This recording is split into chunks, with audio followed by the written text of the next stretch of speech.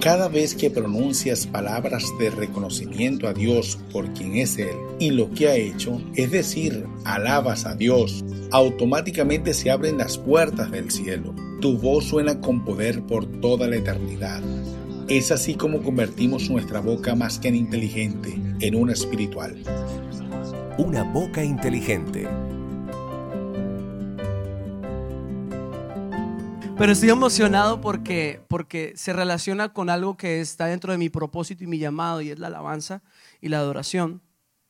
He sido llamado por Dios para esta generación para eso, y por esa razón creo que Dios hoy va a impartir de mucho de lo que me ha impartido, esa gracia que ha depositado sobre mí, para poderla impartir sobre la iglesia y los que nos están viendo, porque creo que hay una necesidad urgente de que nosotros seamos personas que tengan la boca llena del cielo. Y eso va a impactar tu vida como la ha impactado la mía. No quiero aquí que vayan a pensar que me estoy exaltando, que tengo algo más, pero realmente aprendí el concepto que nos enseñó nuestro pastor de la humildad, y es no creernos más de lo que Dios ya nos dio. Y respeto la gracia que Dios me ha dado y quiero administrarla de una manera correcta en esta mañana. Entonces, por esa razón hoy nos vamos a enfocar en eso, en el lenguaje celestial. Orando y pidiéndole a Dios, uno de los conceptos más poderosos que nosotros entendemos es que en el cielo hay adoración y se alaba a Dios. Entonces, como en el cielo pasa eso, cada uno de nosotros cuando lleguemos a morir y lleguemos con el Señor, pues en el cielo Dios no nos va a decir váyase a evangelizar. O no nos va a decir vaya a sanar a alguien, a libertarlo, o a restaurarlo, o a renovarlo, ¿verdad? O vaya a conquistar esta tierra en el cielo. Ya todo está hecho. Pero lo interesante es que Él sí nos va a decir o va a mirar cómo estamos alabando. Porque es una respuesta que en el cielo está, es constante. Entonces esta mañana yo cuando estaba haciendo todo esto, me vino esto de un cantante muy conocido que es más, te puedo decir que en el cielo no hay hospital. ¿Han escuchado esa canción de Juan Luis Guerra? Y ahí en un pie y súper chévere porque es la realidad. En el cielo no hay hospital, pero en la tierra sí. Y entonces, ¿cómo hacemos para hacer que esa realidad que hay en el cielo sea hoy acá en la tierra? De eso te voy a hablar. ¿Cómo hacer que el cielo se manifieste en la tierra? Por medio de tus palabras. ¿Están acá? Ok, bueno, súper. Entonces, hemos aprendido que las palabras son muy importantes porque tienen la capacidad de vida y de muerte, porque tienen la capacidad de construir o de derrumbar, porque pueden abrir unas puertas, pero también pueden cerrar algunas puertas. Entonces, hoy nos vamos a enfocar específicamente en las palabras y en las puertas que se abren por medio de esas palabras hacia la alabanza. Entonces quiero que vaya conmigo a Isaías 60:18, porque este pasaje nos va a poner en contexto de lo que voy a estar hablando. Ahí está sucediendo algo hermoso, hay una profecía que se está hablando, pero quiero centrarme en el versículo 18, porque dice: sino que llamarás a tus muros salvación y a tus puertas alabanza. Isaías 60:18. Hay algo poderoso cuando nosotros conocemos o entendemos este concepto de puertas, porque usted en su casa tiene una puerta. Yo tengo en mi casa una puerta. Nadie puede decir que estuvo en mi casa a menos de que entre por la puerta de mi casa. Entonces hay un concepto de la alabanza y es este que nos da la palabra, que la alabanza se convierte en una puerta en donde yo puedo ingresar, en donde yo puedo entrar, en donde yo puedo dimensionar algo que no se ve, pero es muy poderoso. Entonces el cielo se manifiesta cuando yo alabo, porque abro una puerta en el espíritu. Entonces ahora que estoy diciéndoles, bueno, la alabanza es una puerta, quiero hablarles de varias maneras de cómo nosotros podemos abrir estas puertas. La primera, número 1, nosotros podemos abrir las puertas corporativamente. Cuando digo corporativamente no es que vaya y usted haga una empresa y diga la corporación, sino me refiero más a la parte congregacional. Entonces, cuando me refiero a ese término, estoy hablando que es un grupo de personas que se unen para hacer algo de manera unida. Eso es exactamente lo que está pasando hoy. Cada domingo nosotros nos reunimos a presenciar, a palpar, a oler, a escuchar, a percibir el cielo en la tierra. ¿Y cuántos pueden testificar que aquí en Presencia Viva, cuando llegas a este lugar, tú puedes sentir la presencia de Dios? Entonces, no es ajeno, porque Dios ya nos enseñó esto. Nos dice, cuando ustedes me alaban, se abre una puerta y yo entro. Por eso en este mismo instante Él está acá, porque nos hemos reunido con un mismo propósito, para unidad, para dejarlo que Él entre.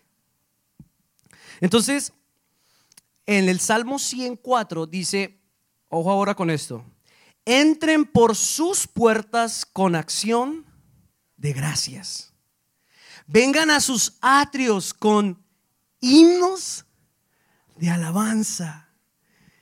Dice, denle gracias. ¿Y qué dice? Alaben.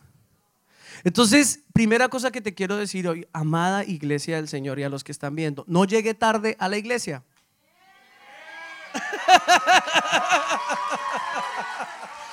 Ahí está el pastor, ahí está otro. Eso merece un gran aplauso, ¿verdad? Porque para muchas personas la alabanza a veces es, ay, ese ruido que hacen. O no se preocupe, que hay que llegar es a la enseñanza, que eso es lo bueno. Pero pasa y tiende a suceder en muchos lugares que la gente desprecia la puerta de entrada y no la entiendes. Entonces, ¿qué pasa? Que corporativamente, congregacionalmente, cuando vienes, ves algo que está sucediendo, ¿verdad? Algo está pasando. Pero al mismo tiempo como que te desubicas, ¿verdad? Cuando vamos al siguiente lugar, ¿verdad? Que va a ser el siguiente punto, y ya voy para allá, porque te confundes. Dices, allá en la iglesia pasa, pero ¿por qué en mi casa no pasa? Ay, yo le estoy predicando a alguien, estoy contento. Ok. Bueno, antes de llegar al segundo punto, entonces, quiero decirte algo. La alabanza te conecta con lo que Dios es. Y Él es tu redentor, Él es tu sanador, Él es tu defensor, Él es tu paz, Él es tu guía. ¿Sabes qué? Él es todo para ti. Y si nosotros entendemos este concepto, usted no se vuelve a perder un tiempo de alabanza en cualquier lugar que haya, no se lo pierde. ¿Sabe por qué? Porque entiende que estamos abriendo una puerta para que el Redentor, para aquel que viene enfermo y dice, yo necesito abrir la puerta para que el sanador entre y haga lo que solo puede hacer Él, y es sanar. ¿Están aquí? Entonces, por esa razón, pasa a veces que, segundo punto, podemos también abrir estas puertas individualmente. Porque Dios no se limita simplemente a que, bueno, Dios no tiene problema, ojo, Dios no tiene problema con una gran audiencia. Si hay uno, eso es suficiente para Dios. ¿Sabes? Algunas personas tienen, bueno, puede ser su problema tal vez de identidad, de sentirse más seguros. Los artistas tienen mucho de eso, ¿verdad? De que si el estadio no se llenó, ay, no se llenó. De que si no es un lugar de 2,000 personas, no sé a quién le estoy hablando ahora por el internet, creo que sea alguien por ahí que de pronto pueda estar viendo, que no se llenó de 2,000 personas, o que si no es un espacio mínimo de 2,000 personas, no voy a ministrar, no voy a cantar. Dios no tiene ese problema. ¿Sabes? Dios tiene hoy millares de ángeles que están haciendo eso constantemente para Él. O sea que a Él, no es para Él, ¿para quién es el beneficio? Porque el sanador, el que bendice, el que trae paz, el que trae vida. Cuando tú lo alabas, le estás diciendo: te abro la puerta para que entres. Entonces luego, segundo punto, abrimos las puertas individualmente y entonces empezamos a mirar que ya este tema no es solo un tema en donde yo digo, porque es importante, ojo, con esto no quiero decir que el público no sea importante, que la congregación no sea importante, que lo corporativo no sea importante. Yo personalmente pienso, es más, lo creo tanto que hice mi tesis doctoral sobre eso. Mi tesis doctoral fue, y esta fue mi tesis, digo, nuestro tiempo con Dios se mejora, se incrementa a medida que tenemos espacios congregacionales. ¿Por qué? Porque si yo puedo experimentar algo en la congregación, me va a ser más fácil experimentarlo en mi privado. Mucho tiempo se predicó en la iglesia que lo más importante es lo privado, y es verdad, pero hoy te digo, te lo digo en serio, lo público es muy importante. El 18 de noviembre se va a levantar un altar en esta ciudad y es pública, pero ¿sabes algo? Se ha ido alimentando, se ha ido llenando, se ha ido preparando. Eso es como una, a mí me fascina la comida, se lo voy a decir así. Eso es como cuando uno empieza a preparar un plato delicioso y él empieza a poner los ingredientes, lo pone a fuego lento, porque si lo pone muy rápido se le quema, y entonces empieza a prepararlo y a prepararlo y a prepararlo y a prepararlo y a prepararlo. ¿Cuántos lo cocinarán? Tal vez un chef y unos ayudantes. No es todo el mundo que está preparando el plato. Pero llega el momento cuando lo sirve, ¿y quiénes comen? El 18 de noviembre es una preparación de mucha gente en casa. Pero el privado es importante, pero el público también. Entonces no te niegues a que, ay, yo no necesito llegar, yo ya tengo mi tiempo con Dios esta mañana con Dios. Bueno, gloria a Dios, abriste esa puerta. Pero hay otra puerta que solo se abre cuando está la congregación. ¿Me siguen? Entonces, por esa misma razón es que nosotros podemos entender que cuando lo hacemos individualmente, Él está ahí, su presencia está ahí con nosotros. Si se te es difícil poder experimentar la presencia de Dios cuando estás en el privado, te hace falta la llave, te hace falta abrir la puerta de la alabanza. Y este concepto dentro de la iglesia a veces se ha manipulado, ¿verdad? Porque acabamos de experimentar un momento hermoso en la presencia de Dios con alabanza y adoración. Y entonces muchas personas tienen este concepto: yo no tengo una voz bonita, eso canto como un tarro. Y ojo, y algunas veces hay gente, ni cante, por favor, ni vaya a cantar, porque eso es terrible. ¿Sabe que Dios no mira la afinación de la voz? Dios mira la afinación del corazón. A Dios le llega el mejor sonido del cielo cuando canta alguna persona que rompe vidrios, si lo hace con un corazón correcto. Entonces te animo a que cuando tú te encuentres con Dios personalmente, respete su presencia. A veces acá, porque no la respetas acá, no lo respetas en tu privado. Y tienes hoy que tomar la decisión de decir, no simplemente es una cancioncita, porque la alabanza es más que canciones, que música. Si fuera solo música, solo los que lo cantan o lo pueden hacer, sería eso, pero es más que eso. Hay algo profundo en el corazón cuando nosotros venimos y le decimos a Dios: hey Dios, tú eres santo. ¿Qué estás haciendo? Te estás alineando con algo que ya está pasando en el cielo. O sea que tú traes el cielo a la tierra. Y vaya conmigo a 1 Corintios capítulo 6, el versículo 19 y 20.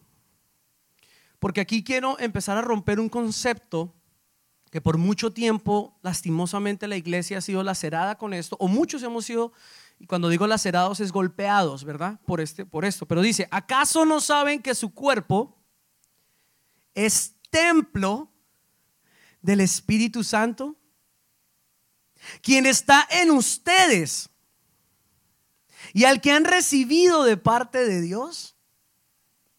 Ustedes, ojo, no son sus propios dueños, fueron comprados por un precio. Por tanto, honren con su cuerpo a Dios.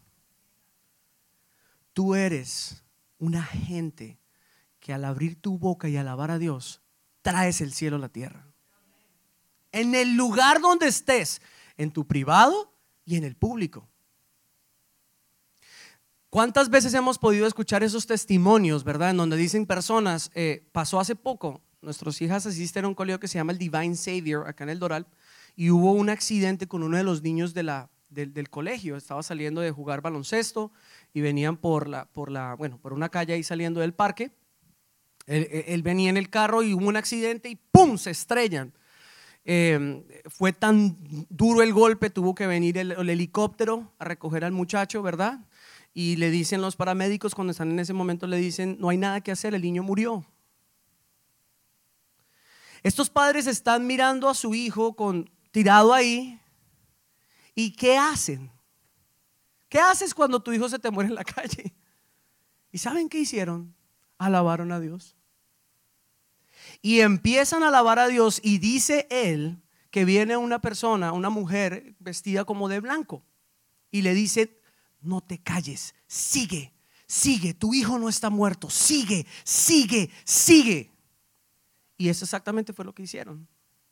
A él lo llevan, tenía una contusión muy grande en el cerebro, pero lo llevan al hospital, literalmente muerto,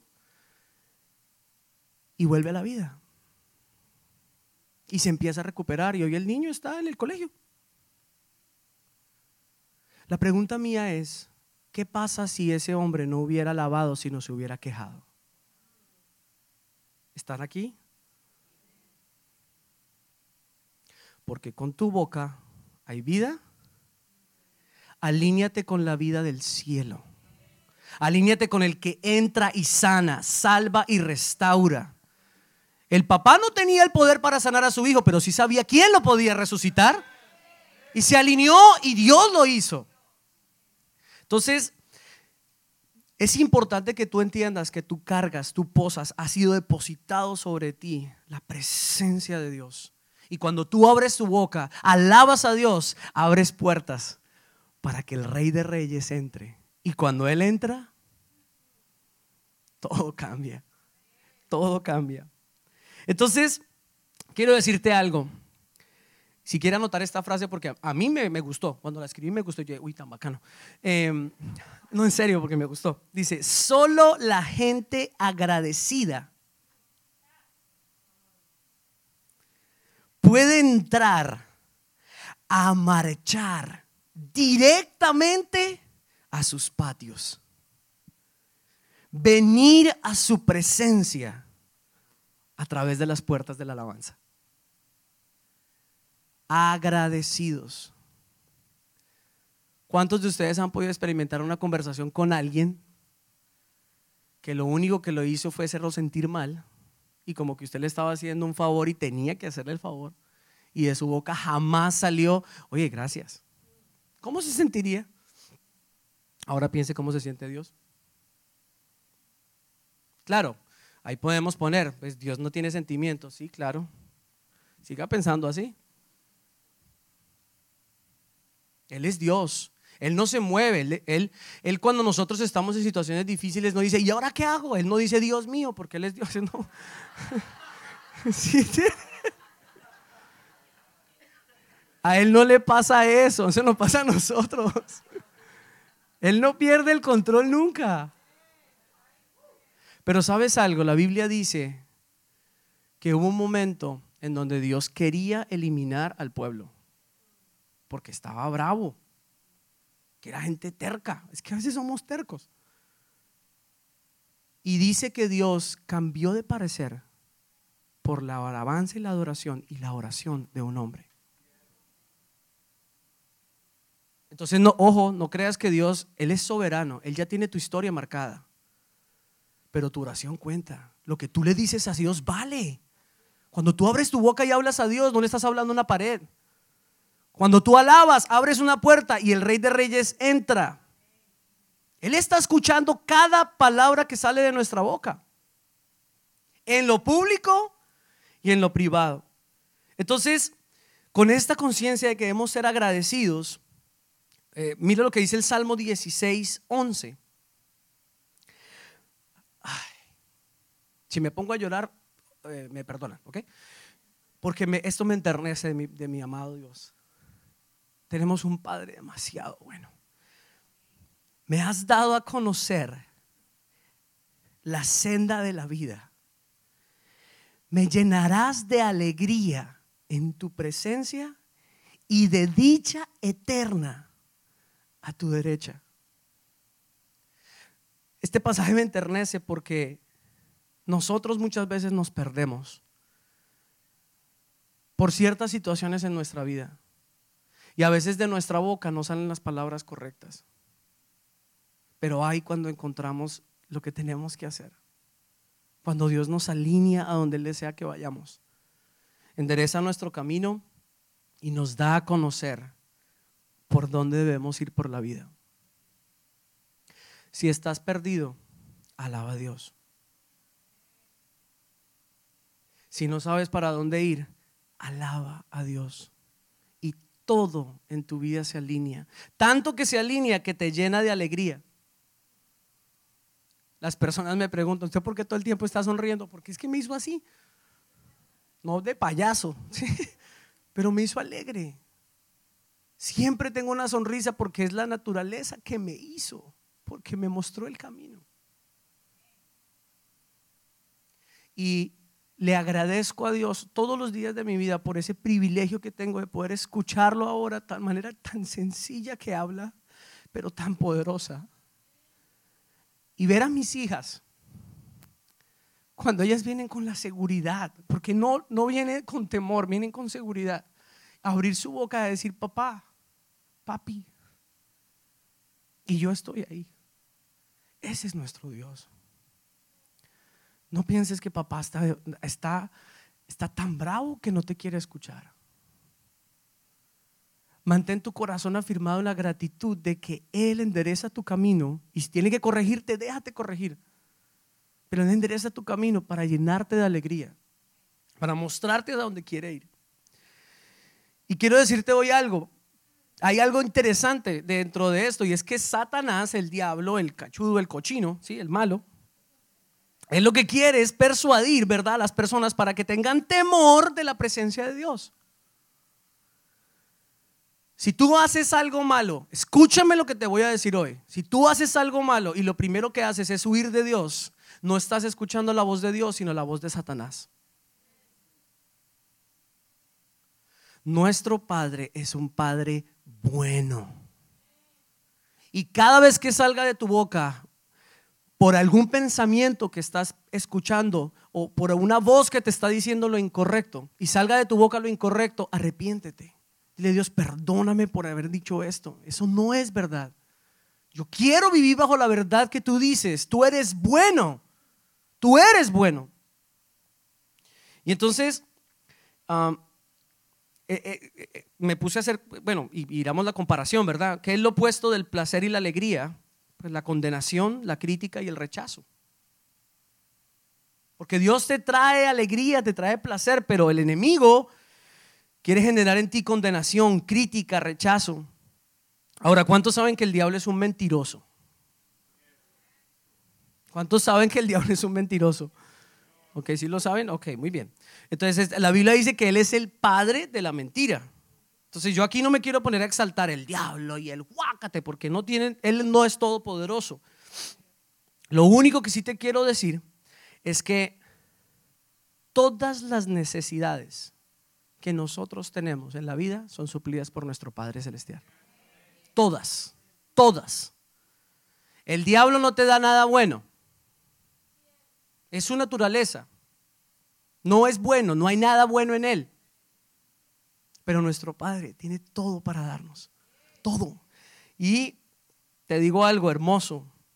Si hoy tú tienes una adicción a las drogas, alguien que me está escuchando online se lo digo, si tienes una adicción a las drogas, al alcohol, al cigarrillo, a un área sexual, te animo a que abras las puertas que Dios te ha regalado con la alabanza para que venga el sanador, para que venga el restaurador y transforme tu vida.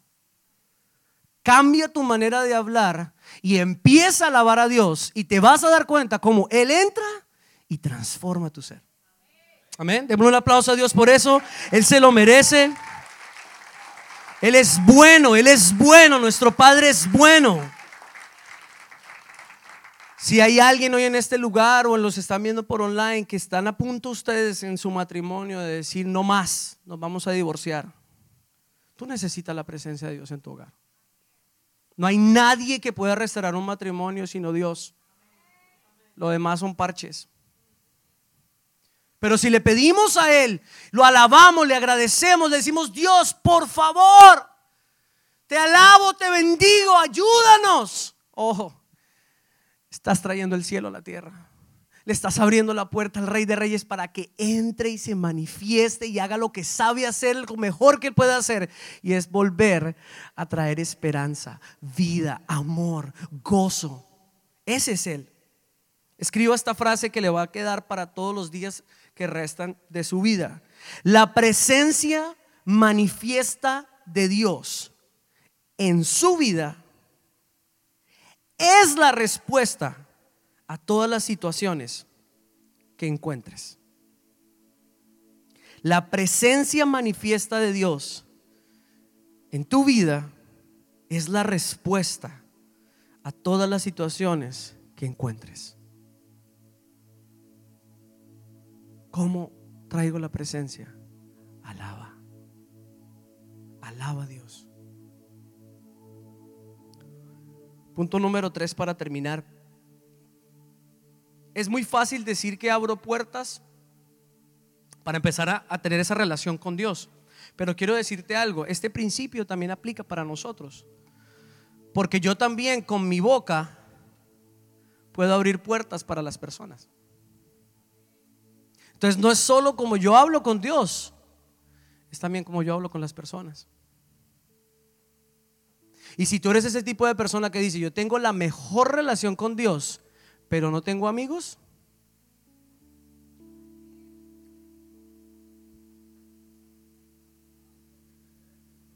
voy a dejar eso ahí un ratico para que lo puedas pensar. Dios nos creó para relacionarnos, porque ahí se manifiesta lo que está sucediendo en nosotros y qué tanto estoy teniendo.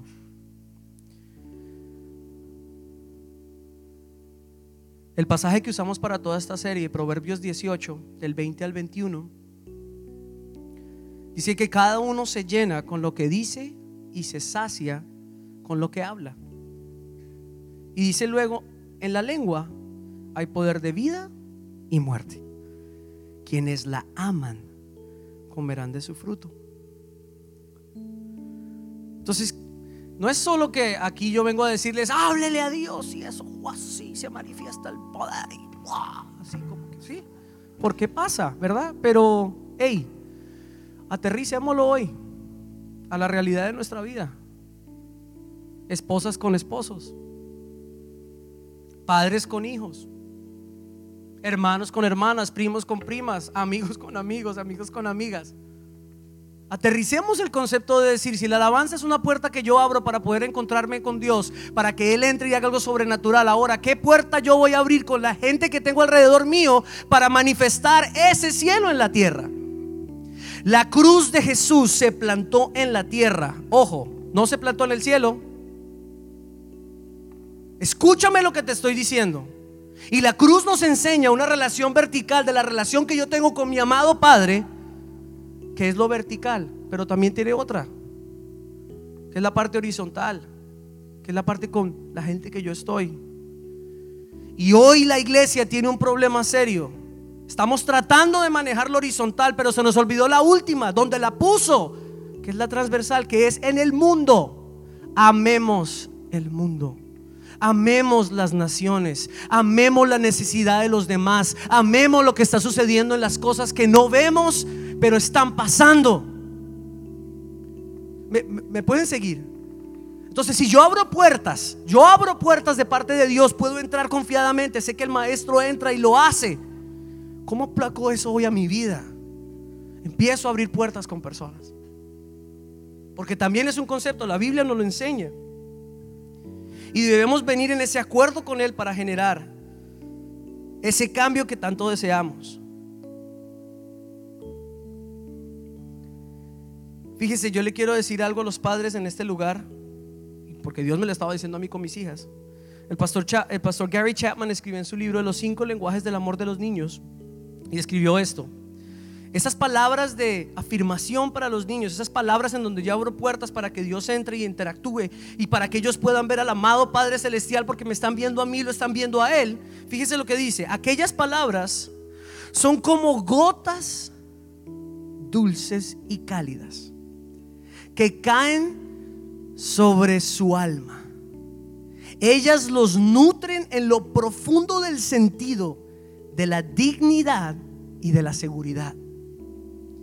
Aun cuando esas palabras a veces se pronuncian rápidamente, no se olvidan rápidamente.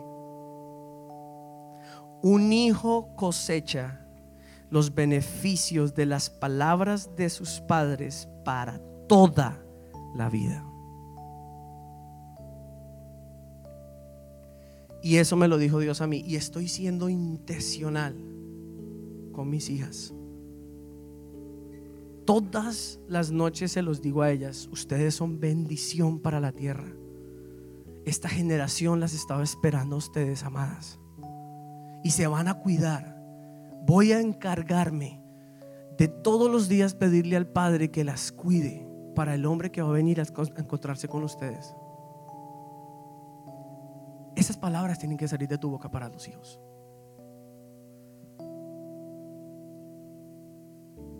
Así que quiero animarte a que tomes fortaleza en Dios, porque las cosas a veces no están fáciles y pasan situaciones, y a veces esas situaciones, las circunstancias gritan más que las verdades de Dios. Y aprendí este concepto que se los quiero regalar y se los quiero dar de principio, porque creo que esa es la base donde ahorita nos vamos a mover hacia allá. Pero muchas personas viven por sus circunstancias y no por lo que creen. Y las circunstancias, oiga, escúcheme, las circunstancias cambian, Dios no cambia. Las circunstancias cambian, Dios no cambia. Y Dios hace que las circunstancias cambien, y Él no cambia. Amén. Póngase de pie. Y hoy vamos a terminar. Váyase, ahí vamos a colocar en la pantalla Efesios 6 del 11 al 13, porque todo esto, para terminarlo, bueno, Dios, ¿cómo hago todo esto? Entonces, ustedes siempre me han visto los domingos, ¿verdad? Yo no me pongo chaqueta para que sepan. No soy de ponerme chaqueta, pero hoy me la puse.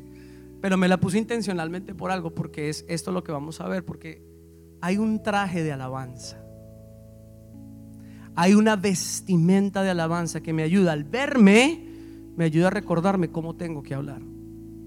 Fíjese lo que dice Efesios: pónganse toda la armadura de Dios para que puedan hacer frente a las artimañas del diablo. Porque nuestra lucha no es contra seres humanos, sino contra poderes, contra autoridades, contra potestades que dominan este mundo de tinieblas, contra fuerzas espirituales malignas en las regiones celestiales. Ojo, por lo tanto, póngase toda la armadura de Dios para que cuando llegue el día malo, dice que puedan resistir hasta el fin con firmeza. Las situaciones de nuestra vida nunca nos pueden determinar nuestras palabras para hacer lo malo, para decir lo malo, pero sí nos impulsan para alabar a Dios y abrir puertas para que Él se manifieste. No sé cuál es tu situación en algún área, o algunos dicen todo está súper chévere, todo está súper chévere y nada está pasando. Pregúntate por qué no está pasando nada. Pregúntate si estás en tu zona de confort y es tiempo de salir a buscar tus sueños. ¿Y cómo lo vas a empezar a ver? Hey, abre tu boca y alaba a Dios y dile: director, pastor, maestro, ven y dime, dirígeme y ayúdame. Cierra sus ojos y vamos a orar. Padre, te damos gracias por este privilegio que tú nos das. de poder venir delante de tu presencia. Hemos abierto tu palabra, Señor. Hemos expuesto lo que tú dices que debe ser, lo que nosotros tenemos que estar moviéndonos en nuestra vida. Te damos gracias porque nos das la oportunidad de abrir nuestra boca para alabarte, para unirnos al cielo. Y Dios, hoy declaramos que a medida que nosotros abrimos nuestra boca, que a medida que nosotros abrimos nuestras alabanzas, esas puertas se abren. En el nombre de Jesús declaramos, Dios, que no hay poder sino solo el tuyo que reina en nuestra vida y en nuestras familias. Creemos, Dios, por una generación que anhela escuchar tu voz, y por eso te vamos a alabar, Dios, y te vamos a exaltar. Si este mensaje ha edificado tu vida, escríbenos a info@presenciaviva.com o te invitamos a visitar nuestra página web www.presenciaviva.com. Hasta la próxima.